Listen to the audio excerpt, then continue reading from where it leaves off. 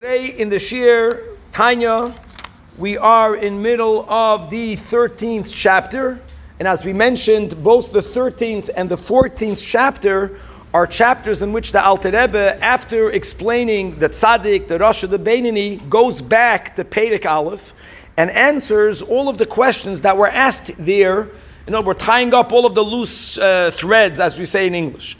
So one of the questions we asked in Perek Aleph is that the Gemara tells us that Rabbah, referring to Rabbah bar Nachmani, told his students that, like me, I'm a Beinoni. And the Alter Rebbe asked, how is it possible? And now the students challenged him. They told him, if you're a Beinoni, then how are we even alive? Now, there's a concept of being humble, but then there's false humility is never accepted. In other words, for a Rabbah to say that I am a Beinoni, it must be that he actually felt that he is a Beinoni. Now, if we are to understand the Beinoni the way it's understood in the revealed part of the Torah, that a Beinoni is someone who sometimes does good things and sometimes does the opposite of good things, Rabbah was on that level a tzaddik. Rabbah never would have said that I am like a Beinoni. But now that we explained the real meaning of a Beinoni as it is used in the inner part of the Torah, b'pnimiyas haTorah, a Beinoni is someone that on his or her behavioral level, they never go against the will of God. Never. And if they went once in the past, they did a tshuva me'ahava and they transformed it.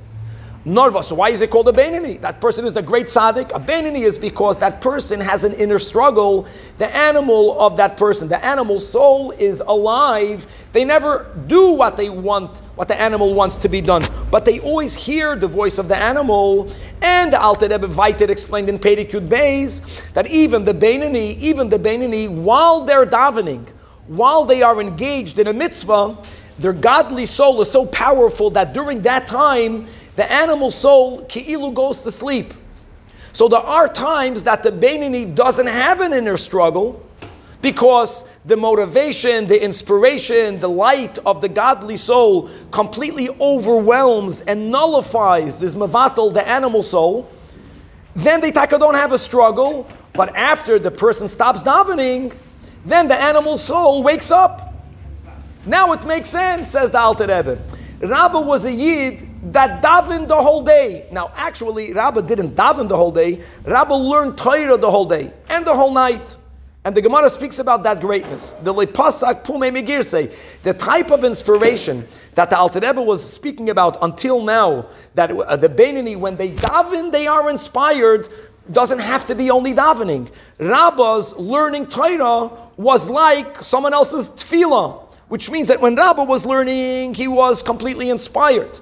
When Rabbah was learning, he did not hear the animal soul. So therefore, Rabbah Taka didn't even feel an inner struggle. But Rabbah says, how do I know that I'm a tzaddik? You know why I don't even have an inner struggle? That's because I learned the whole day. But Rabbah said to himself that if I were to stop learning, then I would be like any other Beinoni. Then who knows, maybe the animal is not transformed yet.